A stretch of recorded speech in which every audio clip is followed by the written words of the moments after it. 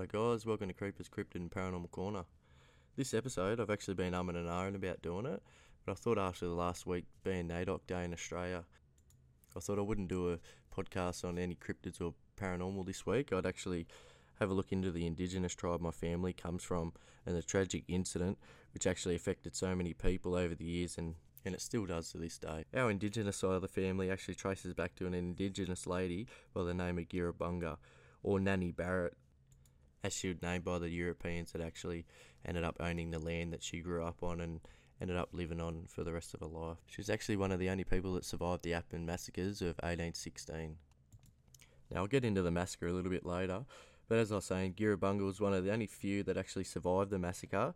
She was only a little girl, and she's actually taken to the Parramatta Native Institution in Sydney until her father came to collect her and they went back to the area that she lived on before the massacre. Now, European records say that she was actually born in 1814 and the massacres actually happened in 1816. But there's a couple of conflicting reports because some people say that she was 8 or 9 when the massacres happened.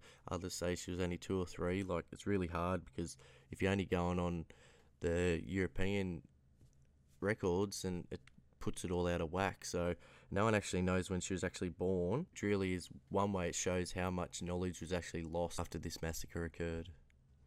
Girabunga only first appeared on the European historical records in 1927 by the name of Nanny after visiting the Cawdor Post where Aborigines could receive blankets and clothing, which is just crazy too considering she got taken away from this massacre, put into an institution for Aboriginal kids and stuff, but she only officially went on the record of being alive or existing in 1827. Girabunga went on to be the common law wife of an ex-convict by the name of Richard Barrett, that was actually assigned to the John MacArthur estate in Camden, where he'd actually eventually secured his release. Girabunga and Mr. Barrett went on to have 5 children: Susan, Richard, Margaret, Mary and James, who were all born and raised on Camden Park. Some records show that Girabunga passed away in 1870, but like most of the indigenous records back then, they aren't really kept very well, and so we don't really know. It's said that Girabunga, Richard Barrett and their 5 children were all buried at the St John's Church Cemetery in unmarked plots provided by the MacArthur family. Girabunga and her family all belonged to the Kibitz-Barter clan, which is part of the Dharawal tribe. The land of the Dharawal people, or the Tharawal people that were named by the white people, it actually stretches from Botany Bay to just below Nowra. So it's a massive area. For people overseas, it's basically it'd be the size of the whole of Sydney Basin. Dharawal was the name of the language spoken by the clans or the mobs that belong in this area. So the Kibitz-Barter clan that my family belonged to stretches from Camden all the way out to Luddenham, and pretty much all the way back to Appin as well. It's a pretty big area. I can't find the official translation of the name of it, but it roughly translates to riverbanks of white clay. It's so hard to find any information on our family or anyone else for that matter. It's taken my grandmother so long to find any information, and even still we know very little, and this all stems back to how much more than just lives that were lost in this Appin massacre. So many generations of people and knowledge were lost. So many lives, so many stories of the Dharawal people were lost. Recently I've actually heard that more clans were involved in this massacre. So it wasn't just the Dharawal people and the tribes that were in this area. It was actually other major areas too were actually involved. So many people's lives were affected by this massacre. The government it only estimates that 14 lives were lost. And that's a lot of shit. There was a heap more. But we'll get into the report on the Appin massacre, and then we'll talk a bit more about it after that. Now, before I get into the massacre, it could get pretty controversial, and it may be a trigger for some people, so I'm sorry, but I think it should be something that we speak about more often. And the fact the numbers of casualties were so grossly underestimated is just wrong in so many ways. This event wiped out so many family lines. Surely a few of the smaller clans might have been completely wiped out. So much knowledge, so many stories and so many people's lives lost. It's just plain wrong to not actually report what really went on. I really hope I don't upset or offend anyone by getting into this. I just can't believe how so evil people can be. and to do what they did with no consequences because it was the English doing it to the indigenous people. It's just pathetic.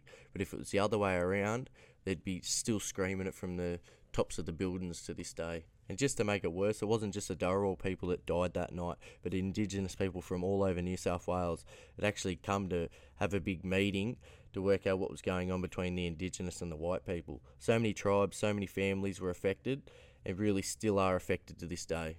So now we'll have a look at the Appin Massacre. Around 1 a.m. on the 17th of April 1816, 14 Darawal tribal members were killed when Captain James Wallace and the 46th Regiment came across a camp set up in Appin, New South Wales, along the cliffs of the Cataract River.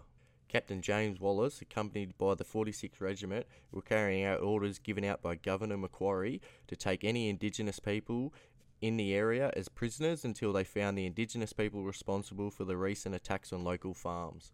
It's said the Darawal people were always peaceful and innocent, even when farmers came along, cleared the land that they lived on, started fencing off their properties, which actually caused a lot of issues for the Darawal people. With a lot of the areas they foraged for food or they hunted in were actually ruined from this. Like, a lot of the animals either they weren't in the area anymore because it had been fenced off, or they'd moved on to more peaceful areas, but still the Darawal people still were at peace with the Europeans.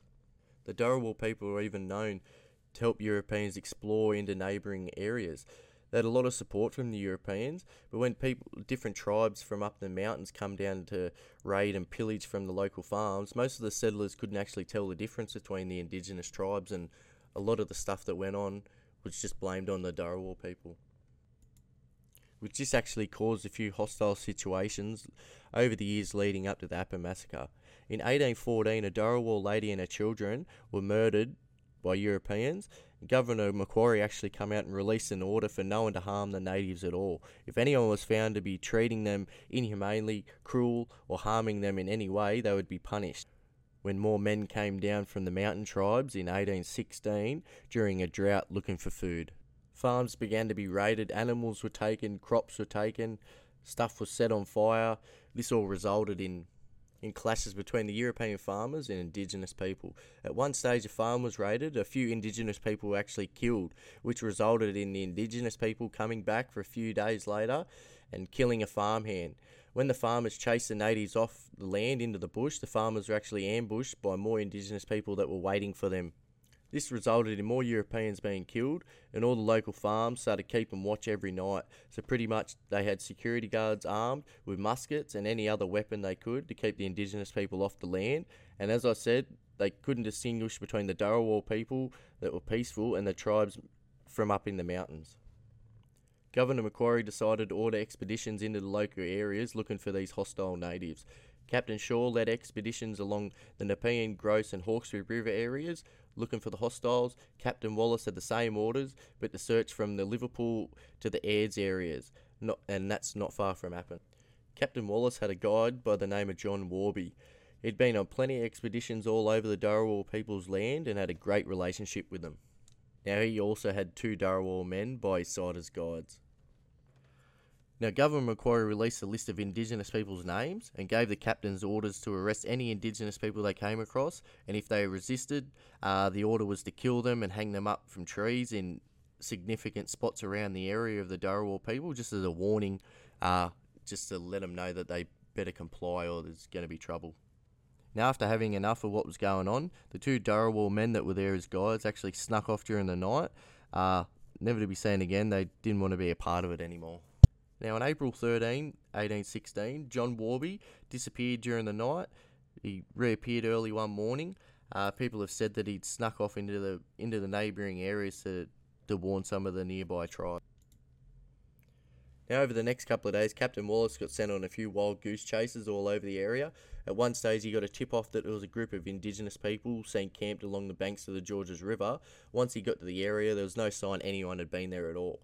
Now, this infuriated Captain Wallace, and on the evening of April 16, he was tipped off there was a tribe camped at the Barrington Farm, not too far from Appin. Captain Wallace and the 46th Regiment arrived just after 1 a.m. on the 17th of April to an empty campfire. Fire was still burning, and one of them actually off in the distance heard the cry of a child. which caused Captain Wallace to order everyone into formation, and they headed into the thick bushland towards the indigenous people. The indigenous people were alerted by the troops coming through the thick bush, and it's said that in a panic, a lot of the indigenous people fell over the 60-metre cliffs of the cataract into the Cataract River, trying to escape in the dark. Then it's also said that Captain Wallace, in his journal, has actually said that a few were shot in the process of coming through the bush, and that some had also fallen to their deaths over the cliffs. 14 bodies were reported to be found in the area, be it gunshots or falling from the cliffs. But as it's stated in the journal, it is actually unknown how many indigenous people had actually fallen to their deaths off the cliffs. Of the 14 indigenous people that had died, this included men, women, children, and the elderly. As I said, only a handful actually survived this massacre, one being Girabunga, and she got shipped off to the Parramatta Native Institution. Now, this is what was reported by the captain in the newspapers. You have to remember, a lot of the indigenous people that were involved were actually killed, so nothing was really said about it.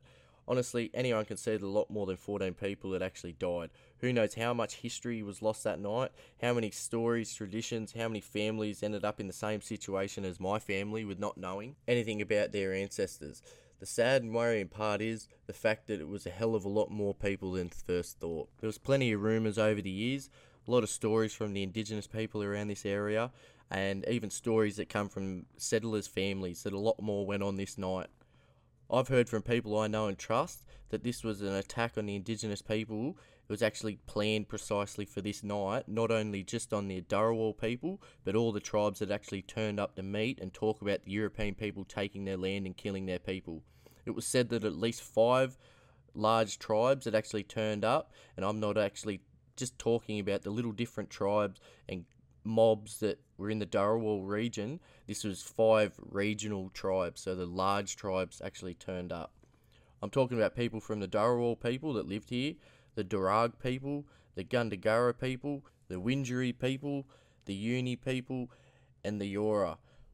All of these tribes sent elders to this Broughton farm like that night, and it was said that one of the biggest meetings to ever happen between the tribes since the Europeans first landed. It was said that the raid was to wipe them all out. It's actually known that hundreds of lives were lost this night, some even saying in excess of 500 men, women, children and elderly were murdered in cold blood. These people weren't armed, they weren't ready to be attacked. They were meeting and trying to find a way to stop all the crap that was going on between the Europeans and the indigenous people, and actually trying to find a peaceful way around it all. No truth will ever be said about this night, but it's alright. They put a plaque out at Cataract Dam to say sorry for the 14 lives that were lost that night.